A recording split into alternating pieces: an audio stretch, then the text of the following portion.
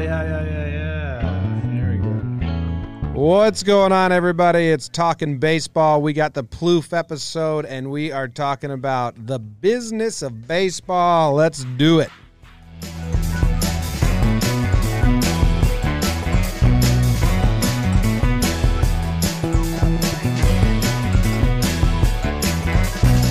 All right, what's going on, everybody? Welcome back to another episode of Talking Baseball. My name is John Boy, and I have Jake and Trevor Plouffe with me, and we are going to be talking about a really fun, not controversial, not tricky subject at all. The collective bargaining agreement. If you're this is your first episode, Trevor Plouffe has joined the program, and the Wednesday night, Thursday morning show is his. He discusses the topics and brings them to us. And we all, I think, are interested in this, but also a little tepid to get into it. Before we do that, I need to give a big shout-out to all of our patrons. And we got a lot recently, so here they are. Patrick McKinstry, Drop the Mic, Hayden Woodward, Forrest Ross, Matt Fry. What's up, Matt? Ryan J.F., Luis Flores, Samantha Martino, Jason Foley, Nate Uribe, Annette Fago, Yakov Chanana Mendel Bagelstein, Jake Valdez, Sammy Williams, Poppy Massey, Wes, Lily Aria, Stephen H. Taylor, or Taylor, I think I forgot the L while I wrote that one, Billy Roberts, and Elvin Liu. Thank you very much. Thank you very much. Patreon.com/Jimmy John Boy Media. Right on. Pretty good, baby. huh? That's pretty good. And the names this week weren't as made up sounding as last week, so Just one Bagelstein. yeah, that was Yakov. interesting. So, yeah. Yakov Chanana Mendel Bagelstein? Borderline offensive. Who knows? But thanks, Patreons. Yeah, thanks, guys. What if that's his real name, man? Come on. Yeah. That's kind of what I was wondering. Is like people make up these names, or does it have to be like a legit thing? Big time. Sometimes they make them up, for sure. Okay, whatever. It's 2020, baby. We're all inclusive here. Yeah. The fairest pod in the land. We decided that. Fair pod, not a foul pod. You'll hear about that in an upcoming guest appearance, but we won't say who, unless you probably already know. Do you know? I don't know if they know that or not, but I guess I'll just start it off. We're like gonna get into this, and basically with the Wednesday episode, it seems like I'm going for the Hollywood actor. One for me, one for you.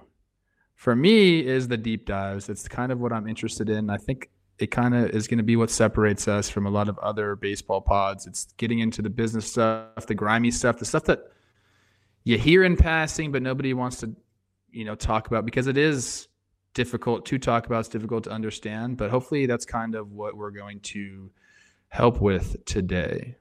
And I think we're labeling this CBA for dummies.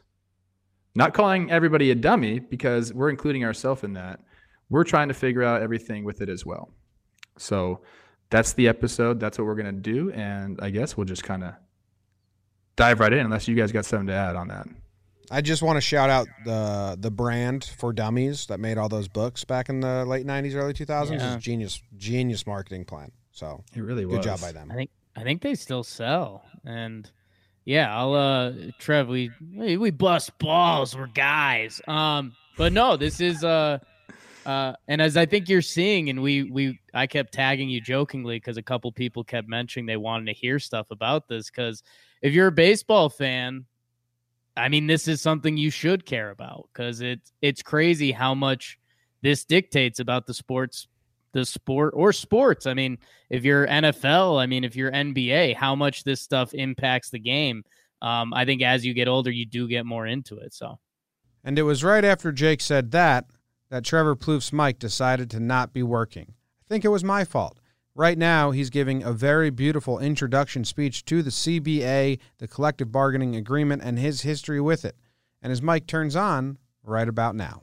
Was established in 2017. I was actually part of the bargaining committee for the players, so I have a little bit of insight there.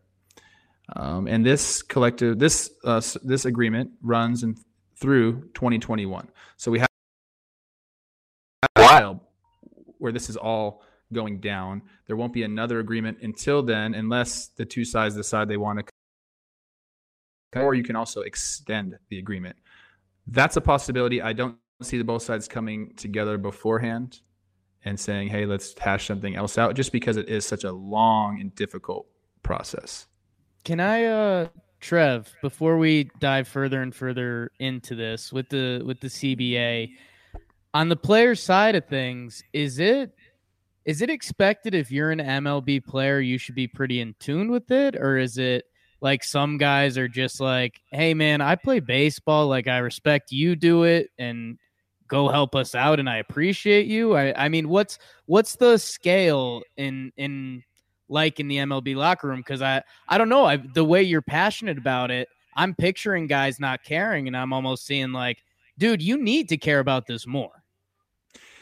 You know, it's a little mixture. And I will say that as a union, as a players association, we are all, I mean, I guess I can't really speak for them anymore because I'm not in the players association, although I did get reassured recently that you're always in the players association. Yeah, you're our player rep. So yeah, I was a player rep. And so basically, you know, there are a lot of guys that just want to focus on baseball. And I totally understand that the game is very hard, and to have to deal with some of the meetings and other things that you'd have to do to be to really dive into this, it just takes away time. So like I said, we're all on the same page, and guys want to, you know, if there is something that the union wants, everyone's behind it. But there are guys that go above and beyond. They're the player reps, the assistant player reps, guys that are part of the executive committee. Those guys do a little bit more, and their job is to relay to the rest of the guys what's going on.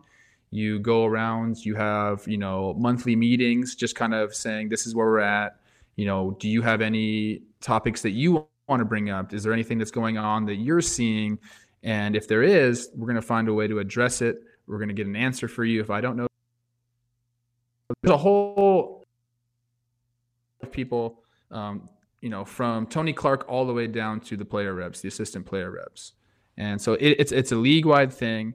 And I mean, I'll challenge the players, and I think they'll know as you know, the time gets closer, you got to be in there. You got to try to learn things. You got to try to understand the situation, because it does affect, as we're seeing now, it affects the entire league, and you're part of that league, you know, and it's not just about money and free agency and all this stuff. That the CBA covers, I mean, we talked about this a little bit before.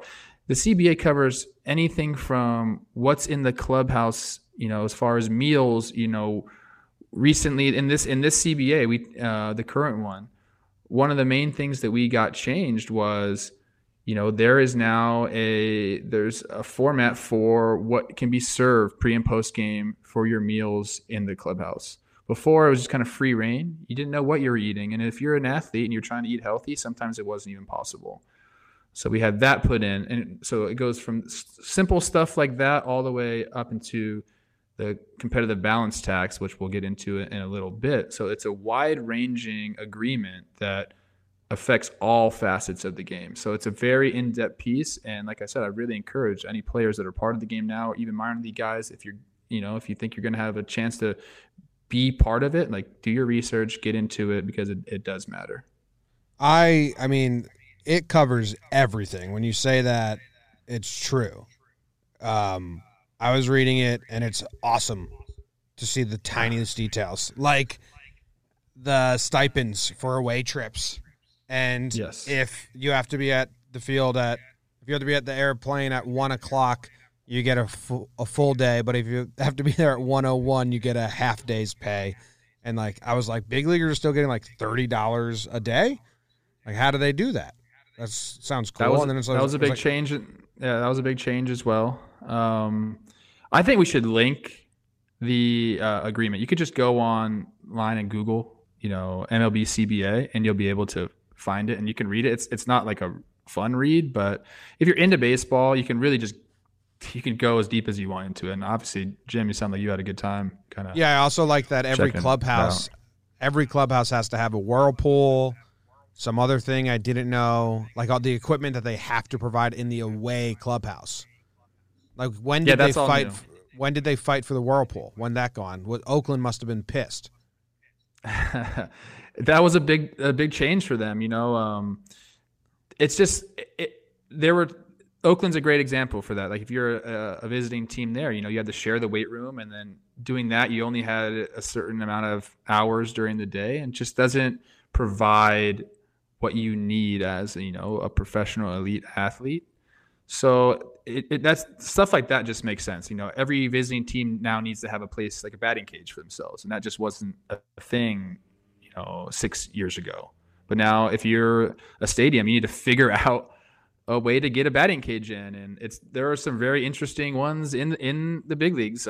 Oakland, for instance, has one like you have to walk through center field and go into like a storage area, and there's just like a random batting cage. And the Orioles had to clean out a closet and essentially just put up a small batting cage in there. So there's a lot of things teams had to figure out ways to get it done, but it's definitely a lot of that stuff helped the players, immensely. That stuff was cool. What was the other thing? It was like a spectrogram or something like that. I don't know what it was. A what? I said something. I just made up a word. It was something I didn't know.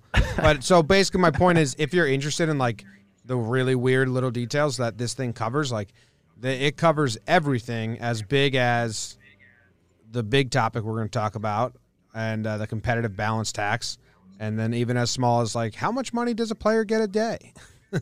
So yeah, a lot of different stuff. I think that's a good segue into basically what I think is affecting the game more than anything now, and that is the CBT. That's the competitive balance tax. It's essentially what teams are using as a soft salary cap now.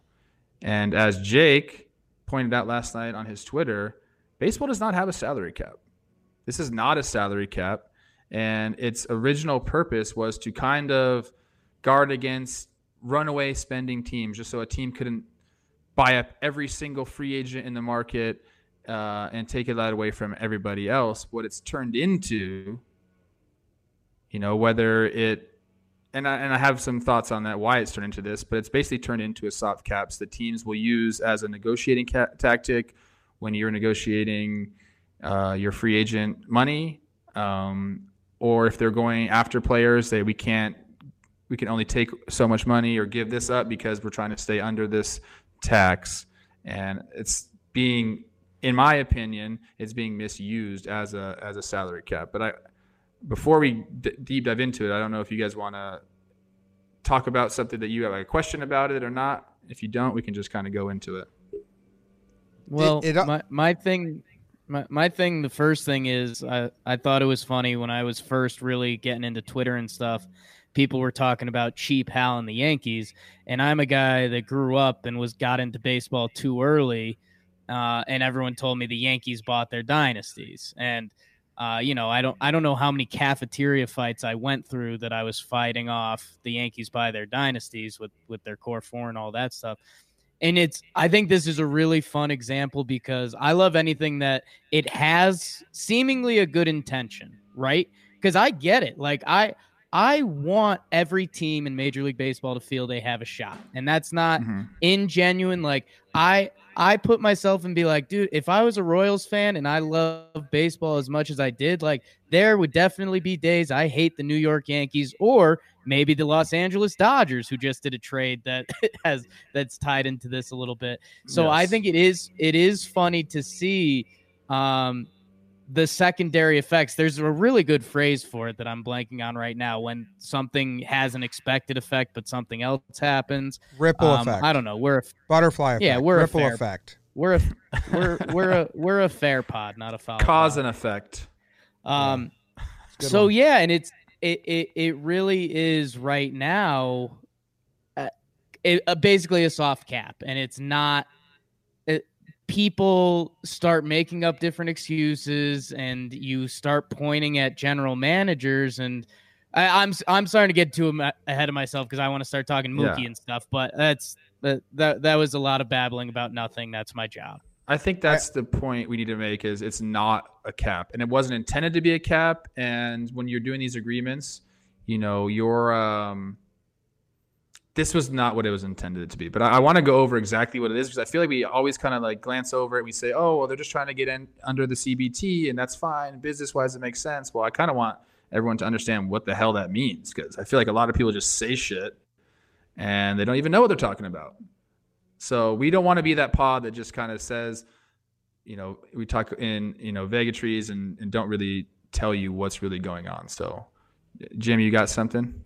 No, I like this stuff because when you get to that top threshold, I know it's not a salary cap. It's pretty brutal taxes. So if you want to lay it out for everyone so they can understand like that, it's wild.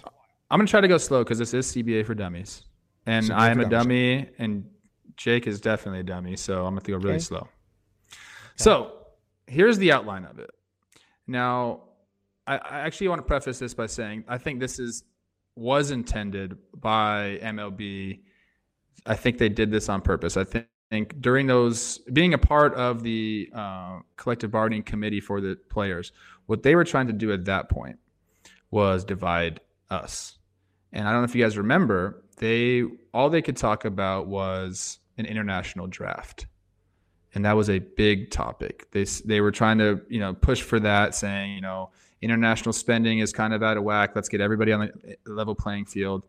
And the guys who are already subject to a draft, Canadians, Puerto Ricans, and the guys in the States were like, yeah, that makes sense. That makes sense. We have to go through a draft. We can't just go get free agent money right away. Like, let's put everyone in the draft. And obviously guys, from Japan or Korea or the Latin American countries or wherever, anybody else that was international was like, no, we don't want that. We want to be able to choose where we want to go. What's the best situation from us? So it was kind of like a divide and conquer type thing. Or what I like to tell people was like sleight of hand, like a magician showing this hand over here. So they were doing that, and they were talking qualifying offers. That was also a big topic there. And they were acting like these were the two big issues that we need to tackle. This is where they were going to be really firm on. And while they were doing that, and while we were discussing that, I think the CBT slid under, and it was not raised enough. And that's why we're in the position we're at now. The CBT this year, the competitive balance tax, the threshold is $208 million. Next year, it's $210 million. And those should have been risen to maybe, 220, 230, stuff like that. Then we really necessarily wouldn't be having these issues, because they didn't rise along with player salaries or values of the franchise. They kind of stayed stagnant. So like I said, I think this was intentional by the owners. And they got it done. So yeah. You think the owners were like, man, they're hung up on these jacuzzis. Let's slip this in while they're fighting for that.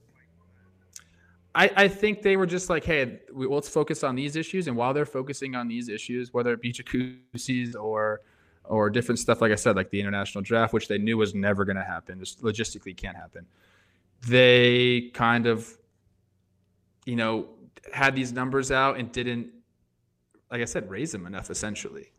Yeah. Okay, so like I said, numbers are $208 million this year, $210 million this next year. That's the threshold that teams are trying to stay under.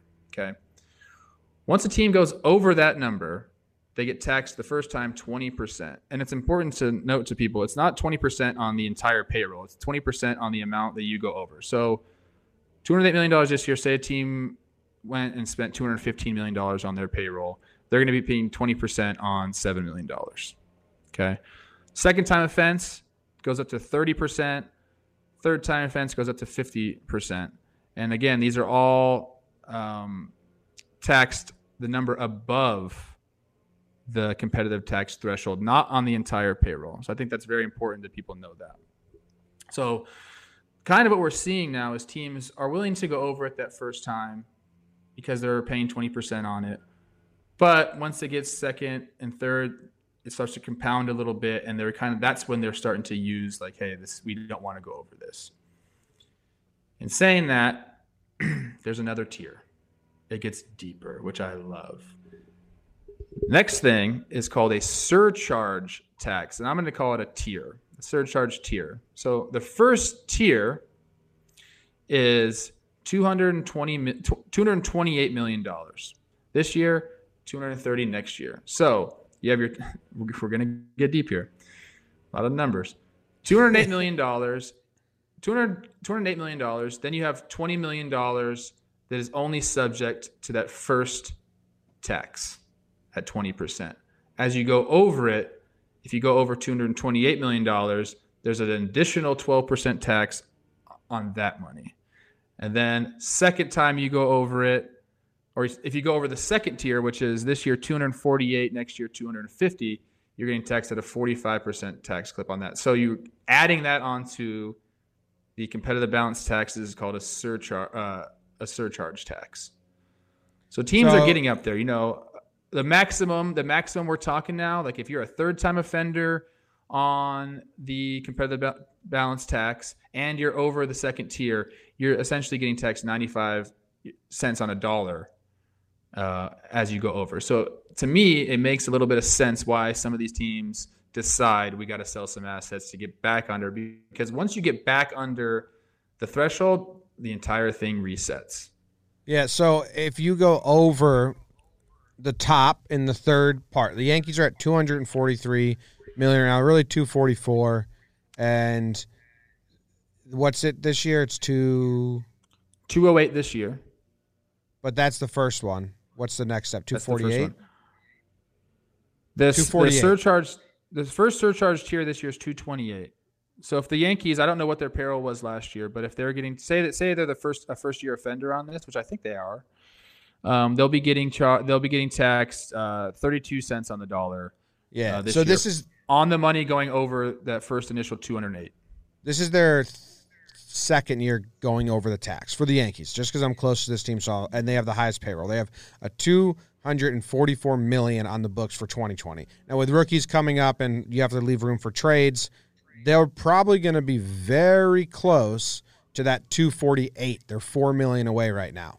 And if they go over that, and then they go over it again next year, if they spend $260 million, that's really 270, because that 10 that gets them over the cap, just double it because you're paying 95%. Yes, exactly. So it's not a salary cap, but at that it's not a salary point, cap. You're just paying that extra money, and it turns into, do you believe in your team? Do you believe this payroll is going to get the job done? Because if you do believe in it, then that doesn't matter. I mean, you go out there and you make the playoffs, you win the World Series, you're going to be getting so much extra money. It's going to cover all this anyway. So it really becomes, for front offices, a risk-reward thing. I have my team. Are we good enough to make the playoffs? And if the answer is yes, then none of this shit should matter. Because you get into that playoff money, you're going to recoup most of, if not all, this money just in 1 year. So it just becomes, like I said, for these front offices, do I believe my squad or not? And it turns out a lot of teams, the Red Sox apparently don't really believe in their squad. They don't think they can overtake the Yankees. Maybe they just don't think they have what it takes, and they want to reset and kind of do this whole rebuilding thing. But I don't buy it. And the more and more I look at the Mookie Betts thing, the more and more I'm kind of upset with the Sox for dealing him. Well, and I'll represent the owners, because I'm sure that's exactly who they want representing them. And I phrased it like this beforehand, and Trev gave me a little bit of a dirty look, and I like that. But a lot of the people that own these major league teams, there's only 30 groups, families, whatever you want to call them, that own a major league baseball team. And a lot of these people are really good business people, because that's how you get to buy a major league baseball team. And they're looking at it, and I think the word I used was excess money or throwing away money, or I'm not sure, bonus money, because if I stay under that one number, like Jimmy said, when you say double it, that doesn't click in a lot of businessmen's head, especially when you mentioned going to the playoffs. And this year it was what? It was supposed to be Houston versus Dodgers, man. Guess what? Neither of those teams won the World Series. Those teams still collected a little playoff money. But I think when they're looking at it as a business plan or a business model, they're saying, why should I have to pay that at all? Why can't we just be under that number like all the other teams are for the most part? Well, they negotiated this as well. So a lot of people say, oh, you know what, players, you negotiated this agreement, deal with it. Well, owners, you negotiated this system, deal with it. You know what I mean? Like, you're going to tell me that the Yankees or the Red Sox, do you think their franchise value is going to go up $50 million this year? I bet you it is. Yes. I bet you it is. When you own a team that's worth whatever it is, $2-3 billion, what are teams worth nowadays? Yankees are worth a ton. Yanks are up there, yeah.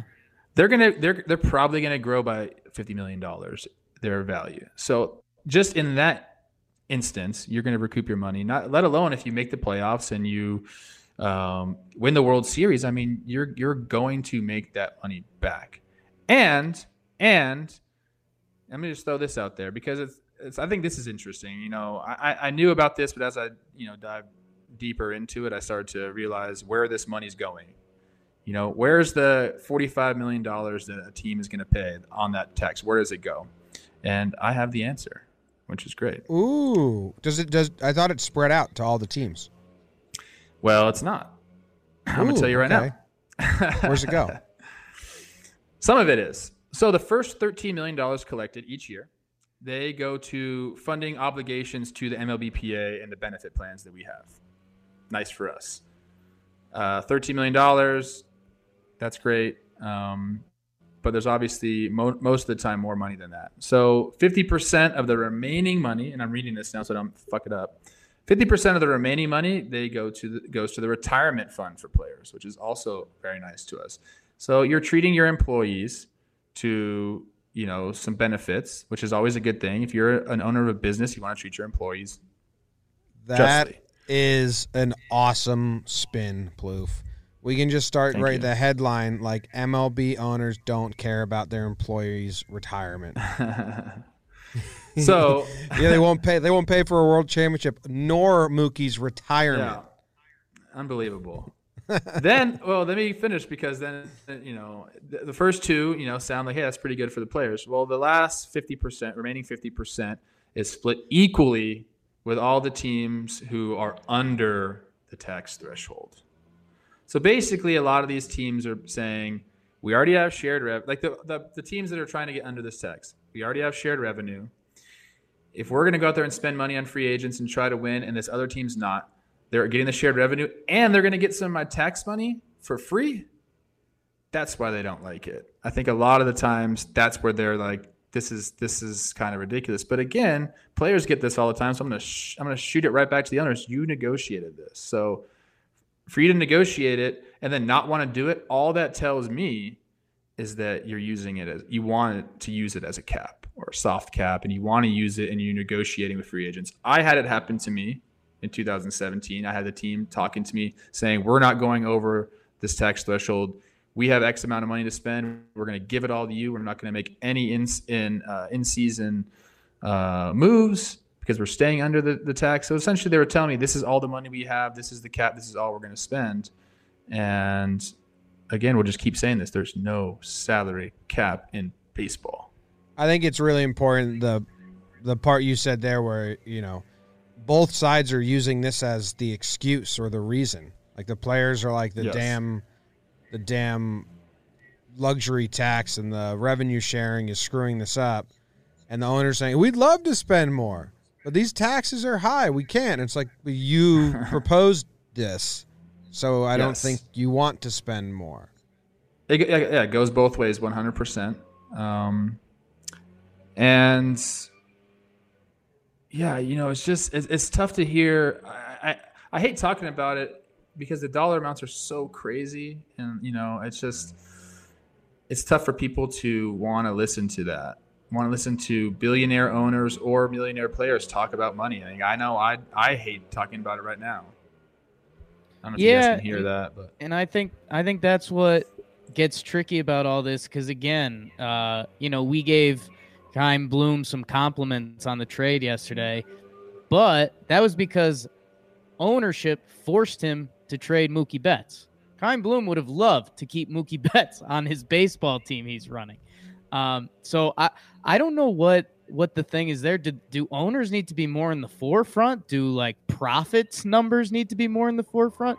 And circling back, going back to me being owner, Jake, and saying screw you guys, is if I'm hiring a general manager to run my team, and I'm pointing around, and Trevor, I asked you before this, I don't know if you have it in front of you, but how many teams have gone into that 95th percentile or whatever it is? Because the two teams I know the best, the Yankees and the Red Sox, two of the most profitable teams in the sports, have both made hell-bent efforts to get under the number to reset. And I think most teams have. But if I was hiring a GM, and again, going back to me being the owner, I want my GM telling me that I can win. They can win me a World Series without going into that number, because the other teams aren't. I think it just depends where you're at, with your players. I mean, the teams that are under the tax threshold and are winning World Series, they're drafting players, they're developing players, and you have a lot of team friendly contracts, a lot of young guys who aren't making a lot of money. And when you do that, then they're saying, oh, we have the payroll flexibility to go out and get guys. But I think the point that I want to make is everybody has payroll flexibility, especially these big teams. It's a narrative that they have pushed and shoved down everyone's throat that we have to get on this tax or else we're not going to be competitive in the future. That's not true. It's just not true. It's just they're looking to maximize profits because it is a business. But if you really wanted to go out and spend money, I'd say at least 10 teams could just go out and spend what they needed to spend and go out and try to get these free agents. But because we are a fair pod, I will say a lot of times it doesn't make business sense for these guys. And that's the decision that they have to make. It's, do I think we can make the playoffs? Do I think we can win a World Series? And I understand when some teams say no and we got to dump payroll. I totally get it. If the Detroit Tigers went out and signed a bunch of free agents this year, I'd be like, what are you guys doing? Like, that's not going to get you there. But when teams like the Red Sox, who just won the World Series in 2018, they're dumping the second best player in baseball because they need to get under this tax threshold, I don't love it. I just don't really see it. And I try to see it from both sides, but to me, it just doesn't make sense. And as a fan, most of these ballparks, taxpayer funded, right? You're paying an arm and a leg for concessions. You're paying an arm and a leg for parking. And once your team decides to sell and to get under this threshold and get their payroll way down, your parking fees are not going down. Your ticket prices are not going down. Your concessions are not going down. They're still making the money that they're going to make no matter what. And now they're just shaving payroll. The product on the field is going to suffer because of it. And that's just no good for fans. Last episode we talked about this a little, Jake and I said I'm not smart enough, but I was very kind of just sad for baseball that Mookie and Lindor are going to be traded or leave and not stay with the team they're with. We had some comments on YouTube or Twitter, forget where I read it, that said maybe something like this might work. And I wanted to ask your question about this. Would be a homegrown exemption or franchise tag or whatever. So maybe, hey, if this guy came up through your system, right, and you are willing to give him X amount of years to keep him on your team, the years and the money has to be somewhat fair, that there's some threshold there, he won't count against your luxury tax. So you take these once-in-a-generation homegrown talents like Lindor, like Mookie, like Trout, and say, as long as you pay him what he's due to keep him on your team and what he's worth, that won't count, or maybe only 50% of his portion goes against the luxury tax. And that way, when you have these homegrown talents that we want to keep with their original team and with the fan base that adores them, would that be somewhat of a solution? I didn't come up with it. People suggested it. It's a tough one. It kind of makes sense to me what you're talking about. And I think teams, when you have a homegrown talent like that, yes, there should be some incentive to keep them. There already is incentive to keep him because you have fans that are buying his jersey. You have fans that are coming out specifically to see these guys play. But if there was an added benefit for them to keep these players, I think that's great. I don't know exactly how it would work out, and that's definitely over our heads as far as understanding contracts and exactly what they're doing. They'd find some loopholes. Guys, it's all right. I apologize for this part of the pod. It's good. Some lawn care going on. You're good. Take care of that bad boy. I mean, like, I love that because I want to keep these guys in. Like, it was amazing when Joe Mauer re-signed in Minnesota. Like, everyone in the city, even if you thought it wasn't a great contract at the end of it, like thinking about Joe Mauer playing somewhere else doesn't make sense.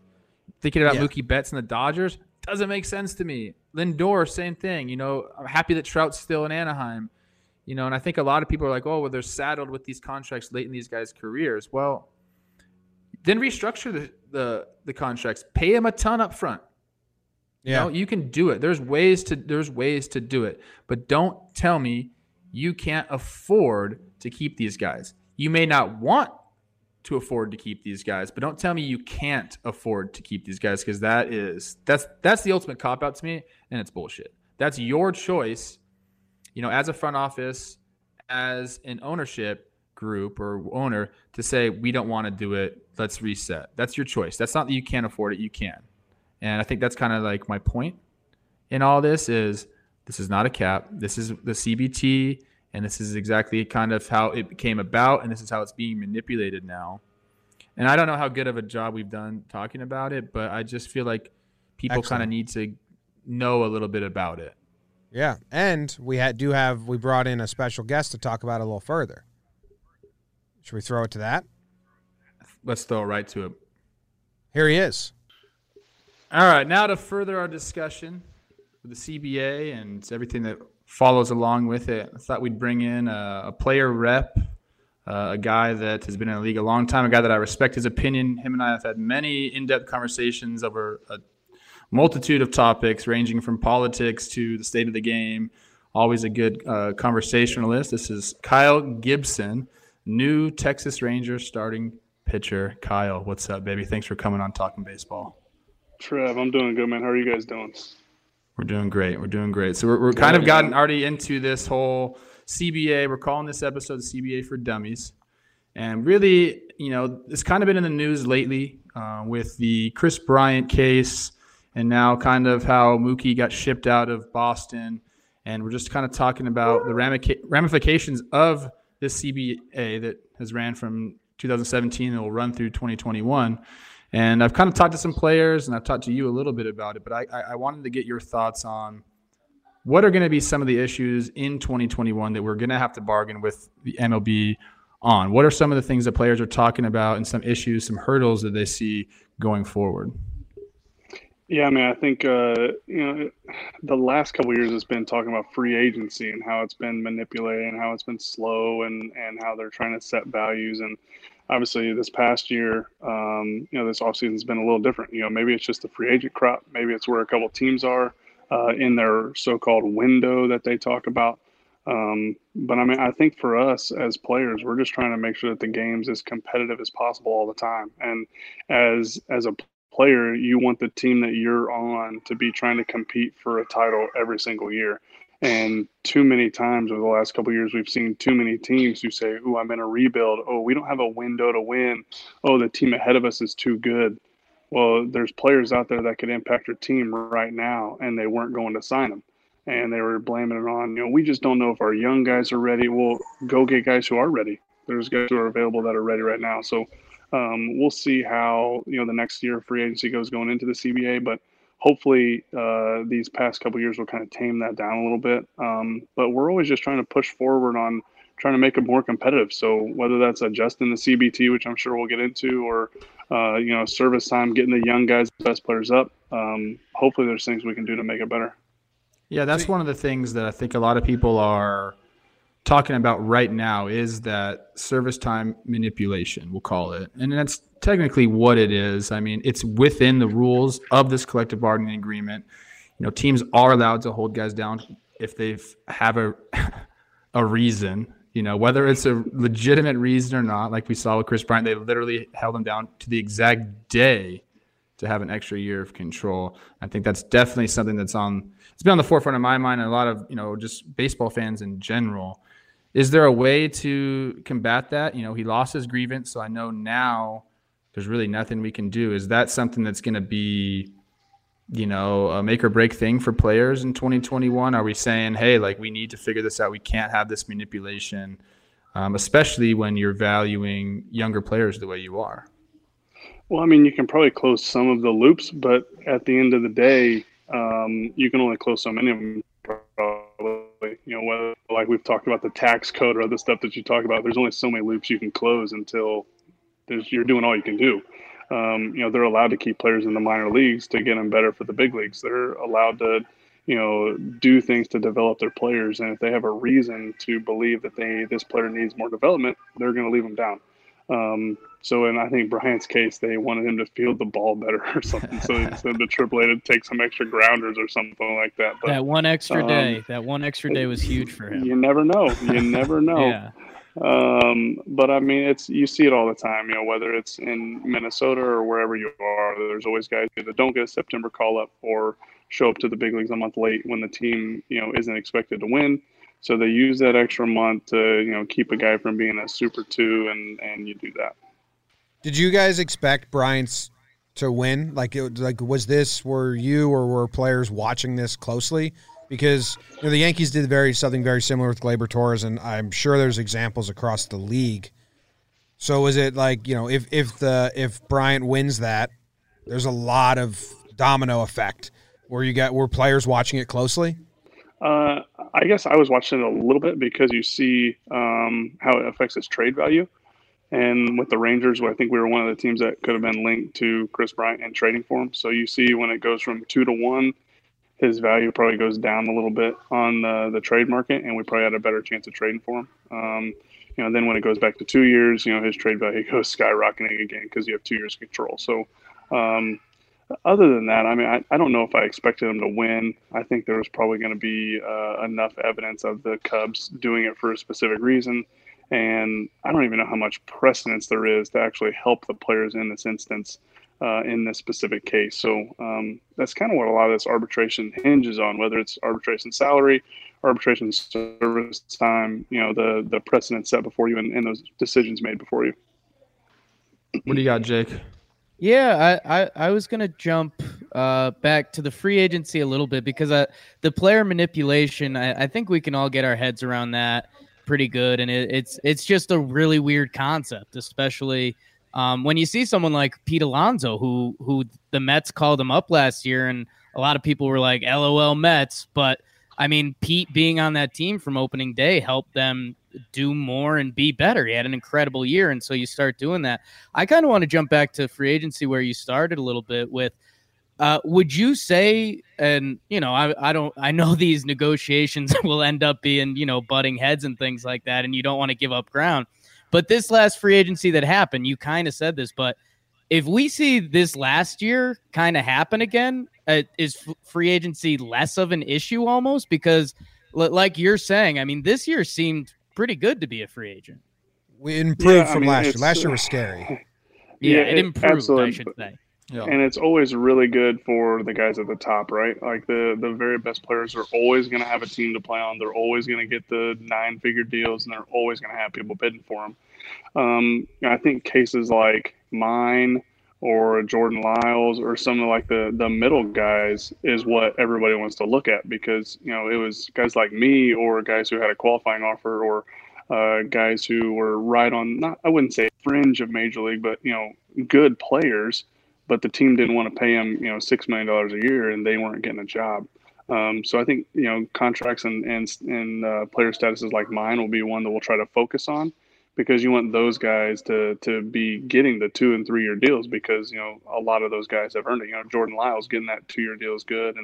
And so that'll be the ones that I think they focus on. And I hopefully we have another year after this year to where, you can look back and say, okay, we think that 22 to 24 of the teams are, trying to win. They're in the market for good players and they're in the market for free agents. But I think also part of it is we have an influx of young players that are in very controllable states right now for the team. So as I look forward to the CBT or CBA, I think some of it is trying to figure out, how can you get some of these young players to the point where they either reach arbitration a little bit earlier or they're free agents a little bit earlier because, not that you always want it to be in the player's favor because, I do, but we understand it's a business and the teams get control and they need to have control over players too. But I think that's part of the reason why some of the fringe free agents haven't quite gotten those jobs, is because you've got a team like the Dodgers who can just trade for the money they traded for, and they're still under the CBT because you look at all of those players they have controllable right now at either minimum or first year of arbitration, and they're putting together one of the best teams in the MLB with those type of guys. So, and the Astros did it for a while with their draft picks when they hit on all those guys as well. Yeah, I love that you brought that up, because I think that's kind of a thing that players, are talking about now, because teams are valuing guys differently. They don't want guys past the age of 30, essentially, really. I mean, if you really look at the elite guys are still going to get their deals, but, if they can, what they're basically saying is, why would we pay a guy that's 30, 31, who's going to be, say he's worth a, 2F WAR, but we can get two guys from our system who we can platoon, and maybe we won't get two, but we'll get 1.5 F4 or something exactly, like that. Yeah. All the players want is for, if you're going to start valuing guys, valuing these younger players, and they're giving you this value, then they need to be compensated more, because the whole system is built upon your 3 years, you're making the league minimum. Then you have arbitration. Then after that 6th year, that's kind of your time. Hey, you're a free agent. You can decide where you want to play. You're probably going to make the most amount of money at that point. It's very hard to get there. And now all of a sudden, teams are like, hey, we don't even need those guys that are 6+, unless they're elite players. Then, well, if that's going to be the case, and you're still going to be making your money, your concessions are going to continue to rise, ticket prices are going to continue to rise, the value of your franchise is going to continue to rise, you're still having your shared revenue, well, then some of that needs to go to the 1 through 3 guys, whether that's an increase in minimum salary, or like Kyle was just saying, let's get guys to arbitration sooner, or let's get guys to free agency sooner so they can get, fairly compensated. And I hate talking specific dollar amounts, because you lose the fans very quickly when you do that. People don't want to hear about guys that are making millions of dollars to play baseball talk about not making enough millions. Right. It's really hard. They should just change it to percentage. I mean, that's kind of what we were trying to do here. And like you said, we're not, especially on this pod, all right, we're a very fair pod here, okay? We like to think people about have been things calling both us ways. The fairest pod in the land. Yeah, we're fair. The fair pod, yeah. I understand that unless you're an Astros fan, then we're not a fair pod. No. But I want people to understand that there are times that I think that we agree, like, yeah, it's a business. We understand that as players. We understand it's a business. So there are times where you're going to make a business decision. It's probably going to be not so great for players. But at the same time, we have to think about the fans and making sure you're putting out a great product on the field, or at least a competitive product on the field.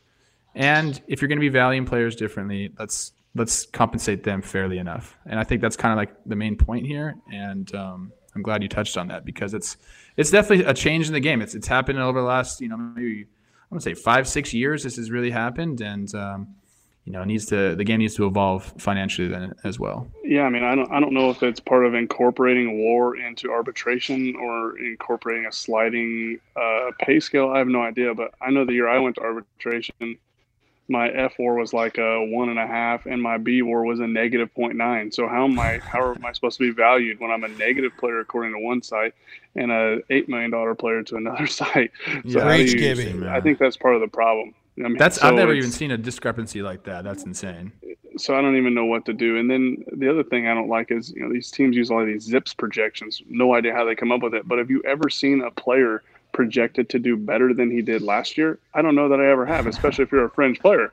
And maybe if you're Chris Sale or if you're one of the top guys, okay, they'll project you what you did last year. But if you're not, I'm going to get projected at a 4.5 or 4.6 ERA, and that's just how it's going to be. And then when I beat my ZiPS, and nobody's going to say anything. But if you project a 3.3 for me, then you're like, well, he only had a 3.7. You projected bad. So I just don't know if there's any good way of doing it, but it just seems like teams, especially like you said, when you hit the 30-year mark, they're always waiting for the regression. So if the ZiPS is always saying you're going to regress, then maybe it's okay. I don't really understand it all. I hate that word. That word comes up a lot.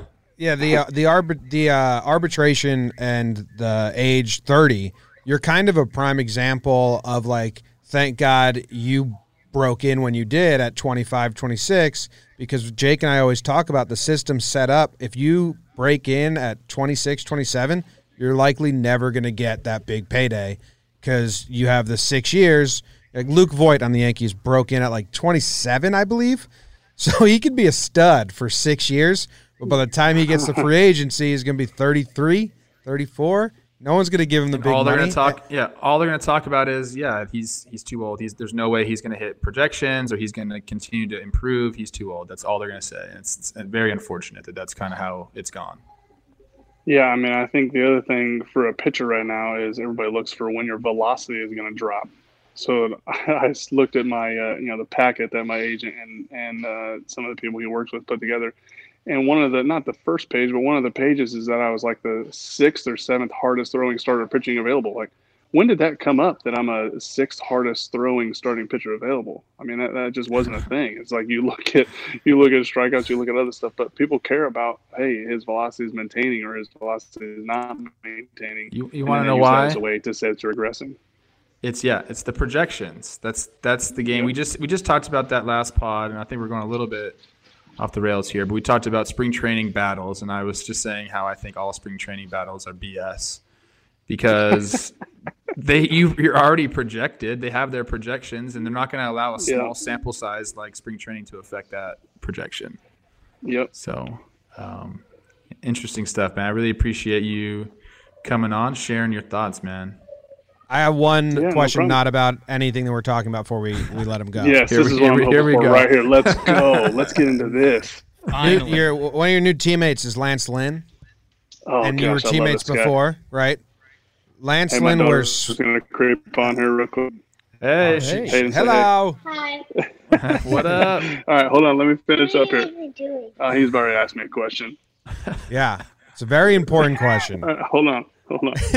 Lance Lynn wears sweatshirts on his non-pitching days so he can sweat as much as possible, so he feels cold on the mound. Do you partake in that? Will you partake in that in the Texas heat? That's a great question. I did not know he did that, actually. Is it? I know one thing we did in Minnesota was we had an infrared sauna that Trevor knows about, infrared sauna to so. All right. Okay. You're gonna bring that to Texas with all that new money or what, man? No. We might have to get one, but I think there's a few guys there that are making a little bit more than me, so maybe I'll chip in a little bit. You know me with the alligator arms, just kind of slide a little in there. Just a little bit. I'm gonna make some phone calls, make sure they know that your alligator arms are growing a little bit. Oh gosh, yeah. But oh man, Lance is a beauty. You need to get him on here. Oh my gosh, that guy. If you just want to have a laugh, which I'm sure you guys have, just go to YouTube Lance Lynn post-game interviews. And you guys will enjoyed him very much. Yeah, when he was a brief stint as a Yankee, was awesome. Yeah, he's great, man. All right. Well, thanks, man. We and we'll have some fun with you whenever you want. Sorry we had to talk the serious stuff, but Trevor's I love the trying serious stuff. Trevor's trying this investigative reporter stuff. It's I love it's intense, man. I love it. No, he pitched me the idea on some stuff for the spring and for the season too. It's cool, so it's gonna be fun. I hope you guys find. There's a couple videos out there where I do some pretty ridiculously unathletic stuff on the mound. So if you guys happen to stumble on those, let me know. I got them. And I'm searching already. Yeah. All right, thanks, man. All right, guys, I appreciate it. That was Gibson. Thanks for coming on and chatting with us. We have one more topic that Plouffe has in order, and it is doomsday prep. Doomsday scenario. Is there a light at the end of the tunnel, or is there going to be no baseball in 2022? And I think people really need to think about that, because this agreement, like we mentioned earlier, lasts through the 2021 season. So we're a couple of years away from it. We decided to do it because it's pertinent to a few of the situations that are happening around baseball, in today's game. There is that clock. There's that clock that's like clock to destruction of human civilization. Have you guys seen that? And basically, when everyone's going to die? Is that what you're saying? You really do like the heavy stuff. I know I do. I've come across it on the internet a few times where it's like there's this group that like has this clock, and we've been stuck at like 11 o'clock on the doomsday clock, and I think we just moved to like 11:20. So that's kind of a big jump in a couple of years. Here for it. I think we are at 11 o'clock doomsday clock for baseball. Ooh. And that's very close. And obviously we haven't had a work stoppage since 1994. But there are some things that are just fundamentally wrong or different in today's games that needs to be addressed. And it's going to be interesting to see if, and this is really going to fall on the owners, if they want to be able to make an adjustment, if they're willing to make an adjustment. Because right now they kind of got everything they want.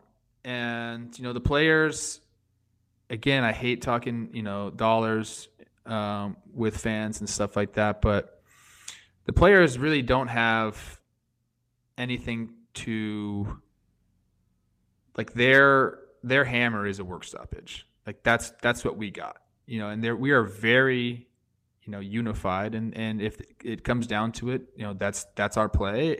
If that becomes our play, it will happen. But I'm leaving that hour open because I believe that both sides just have a lot to offer, or they have a lot to gain from not having a work stoppage. Yeah, I'd say so. I mean, it's also like baseball just had one of the most active off seasons we've had in a while. The crop of young talent, we talked about this last episode, this crop of young talent is really good, and they kind of didn't market the last crop as good as they could. So they have a chance now to like really grow the game and just change the narrative. I think they've put it in motion, and they've allowed us to exist. 5 years ago, they wouldn't have allowed us to exist. So I think there's there's good momentum, but it might not matter when it comes down to the business talk, But I think we're at a terrible spot to stop the game. I totally agree. I totally agree. And like I said, we just talked about Gibby. We talked about how teams are valuing players differently now. And then basically they're changing the age of a player's prime. And it used to be your prime was 26 to 30.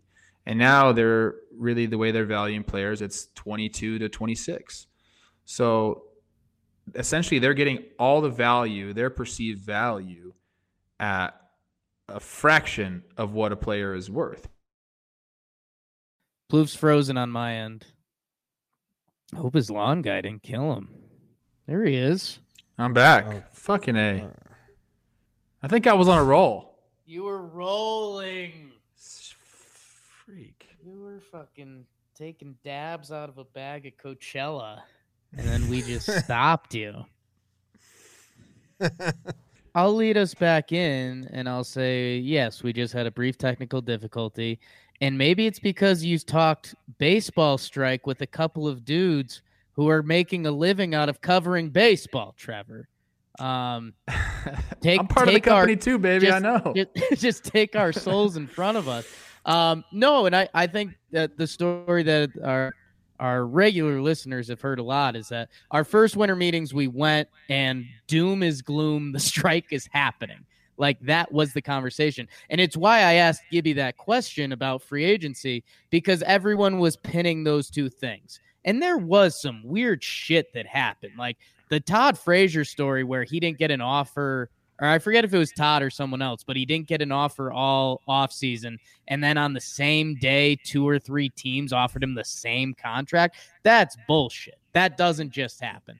I like believing in the world, and silly stuff lines up sometimes. And wow, that's weird. That's not. That's BS. And so that's why I asked Gibby if this free agency was good. And I know I should have phrased it a little differently, but he definitely said it was better. But all the strike talk has been gone. And like it was literally every conversation we had at the, 2018, 2019 winter meetings. And then this year it was missing. It was gone. It wasn't talked about. And you're right. I mean, it's not like the problems are really solved. No, they're not. They're not solved. I think that's where I set up to pay guys minimally while they're providing, the most value, or what teams perceive as the most value now. So if they're willing, the way they should be paid, essentially, I think I should have worded that better. But then I think there's light at the end of the tunnel. but they don't have to do that. That they have team control for 6 years, and then after that 6 years, it's like we can just toss them, and you never fully get it needs to cost them, and they're getting this for pennies on the dollar. And again, I hate saying this to people because it's still a lot of money, but what you're worth and what you should be getting compensated, they should be equal. And right now, the young guys aren't getting that. So, can we pay them more at the beginning of their major league careers? Yes. Can we move arbitration up a year and free agency up a year? Yes. Will the owners do it? I don't know. I think that's kind of going to be what is talked about most. That and the fact that they can manipulate service time pretty easily with this agreement, as we saw the Chris Bryant situation, it makes a big difference. So if they're willing to come to the table and say, hey, we'll restructure kind of the way that things are going, what do you guys have in return? What are you guys going to give us in return? I think that's going to be the conversation. And I don't know what that's going to be. What do owners want from the players in return? More international games? Do they want, a different format for, the All-Star game, or do they want? I don't know what it is. Don't get hung up on any of that stuff. The players. Well, they're going to want something. They're going to want something. I don't know what it is they're going to want. The players should focus on fixing the arbitration length, the team-controlled years, cutting that down, and restructuring the luxury tax. And that should be like 1 and 2, in my opinion. And I'm on the outside, so like someone like Gibson could be like, "Dude, you're wrong. There's other things." But that's the service time. Those are the 3 things. Yeah. Like, don't think about anything else, right? Well, the players are going to want to talk about those things. Are the owners going to be willing to talk about them? And if they are willing to talk about flashy shit in front of you. Well, if they're willing to talk about them, what I'm saying is, what are they going to want from players? Like there's a give and take there. And I just don't know if the Players Association has enough to give them for them to make sweeping changes. Unless they can convince them that it is good for the game. But Jerry Reinsdorf, the owner of the White Sox, he's still in the White Sox? I'm pretty sure he does. He's been quoted as saying the only mistake the owners made after the strike in 94 was that they weren't prepared to sit out for 2 years. So that's where their head's at. Okay. And if there comes to, push comes to shove and the owner's like, hey, you guys don't have enough to give us to get these changes that you want made, then that's when the doomsday scenario comes into play. And It's ruined my whole day. There's a hammer. The players have a hammer, and that's a holdout. We're in the middle. Tell us more about your hammer, Trevor. We're at the end of spring training, end of a long off season, and it was an active off season. I'm pining for baseball, and you're like, well, they're ready to go on strike for 2 years, which would be 4 off seasons smashed together. I'd kill myself. So take that into account when you guys go into the CBA. Text all your friends. Jimmy will kill himself. I know that. Jimmy, there'll be no more John Boy. Live on Twitter, live on YouTube. We might still be able to do it, Jake. You and I, we'll be all right. Yeah, we get some content out there at least. But yeah, so there's light at the end of the tunnel. I gave you the doomsday scenario. Let me give you the light at the end of the tunnel. The light at the end of the tunnel is that baseball, regardless of what mainstream media wants to tell you, baseball's thriving. Okay? Interest in baseball is up. As long as they understand different channels to get eyes on the game, like a Talking Baseball podcast, the game's going to continue to grow. Okay, we have the biggest population increase in the States is a Latin American population. And guess what? They love baseball. We have a ton of young talent in the game. We have moms and dads who don't want their kids playing football anymore. We're going to get athletes from that sport. Hey-o. This game is going to continue to be America's pastime, and it's going to continue to grow internationally, and it's in a really good spot. So if the owners say, we realize that, and we don't need to go and lock out the players, and the players are like, hey, let's come and make some agreements with the owners, because we don't want to have to hold out. We don't want to. The players don't want to do that. Like, nobody wants that to happen. Are both sides prepared for it to happen? Sure, but they don't need it to happen. And all these good things are happening in baseball. I believe that it'll get done, but there is a scenario that it won't get done, and we need to prepare for that as well. But I know you guys like to be, sunshine and rainbows here sometimes. Yeah. So I'm just gonna say, I just laid out the doomsday scenario. I think it'll get done. I think we'll have baseball. It's going too well for both sides. As long as there's some concessions made and we figure those things out, we'll be all good. Okay. No strike. Trevor, we are friends at this point. Okay. Wow. I like that. If Jimmy and I, there's a strike, and we turn into scabs and we play, is our friendship done? Or are we so untalented that you're fine with it? Are we? If me and Jimmy are scabs and we play so terribly that they bring the players back, we're kind of double agents. I was just gonna say that, if they put you guys on the field, they'll be clamoring for actual players. Fans would go back insane. out there. Yeah, that's lose good. Their mind. Whatever we can do to help. Yeah. What I think needs to happen is there needs to be a sacrificial lamb in all this. And I have Noodle. the perfect Noodle. No, I like Noodle. I'm kind of back on Noodle. But let's just throw the umpires under the bus. Both sides can agree on that. There we go. Just get the umpires out of there. Sacrifice them. Keep baseball going. I think that'll be a winning combination. Maybe that's the concession. We just go no umpires. We straight cut that from the budget, and we just use robots. That's problem solved. I like it, man. I like it. It's the stuff we just talked about is very heavy, and I don't know how great of a job we did, but it's people have it is a business, it's a business, and players know that, fans need to know that. That doesn't mean though that all decisions should be based firmly in just numbers. Like, that's not why you buy a baseball team. Don't buy a baseball team if that's what you want. Just continue to run your hedge fund. If you buy a baseball team, like, you have to have some feel. Understand that what you do has an effect on your city and our nation. Really, that's our national pastime. Is it good for our national pastime to go on strike? Wow. No, it's not. So when you buy a team, you have an obligation to your fans. So let's keep that in mind.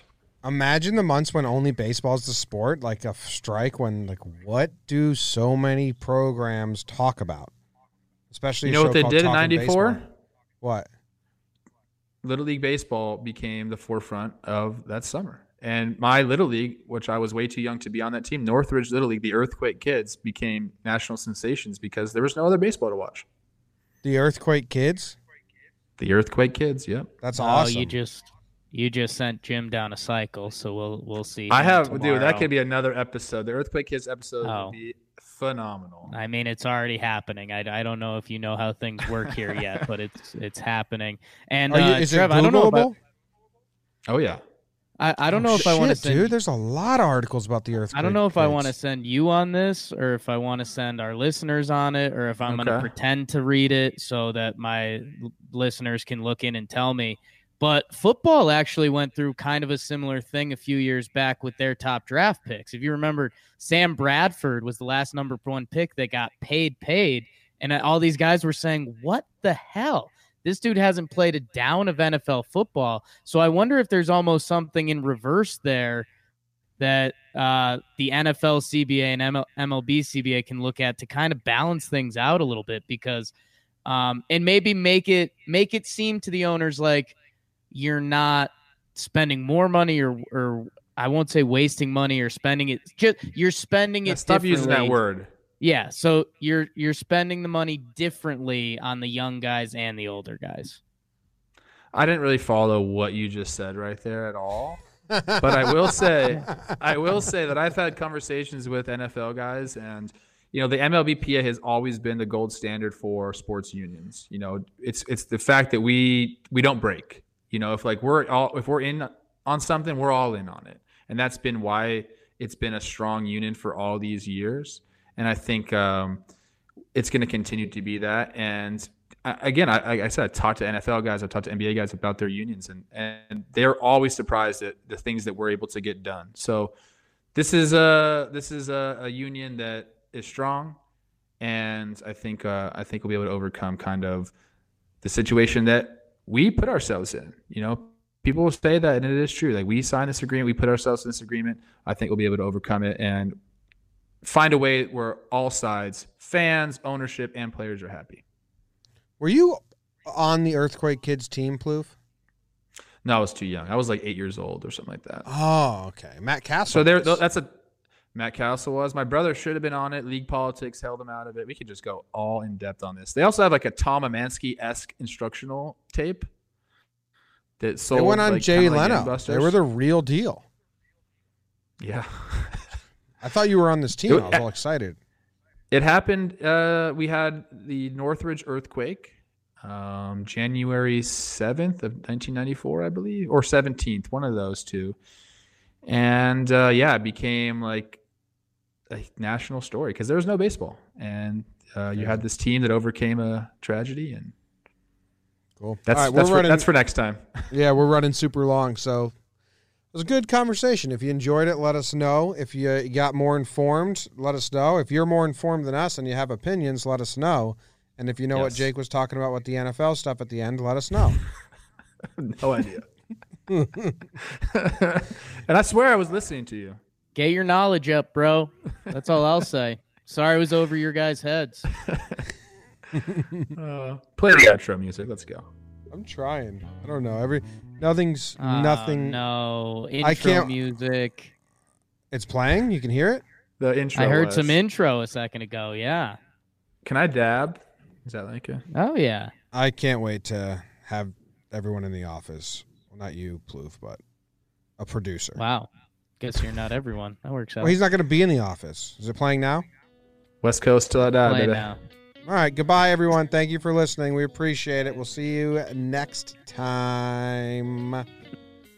Jake sucks. He sucks so bad. Hard.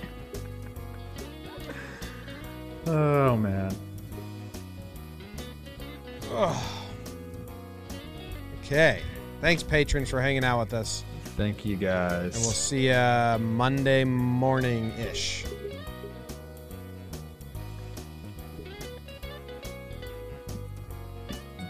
Nice glasses, you dork.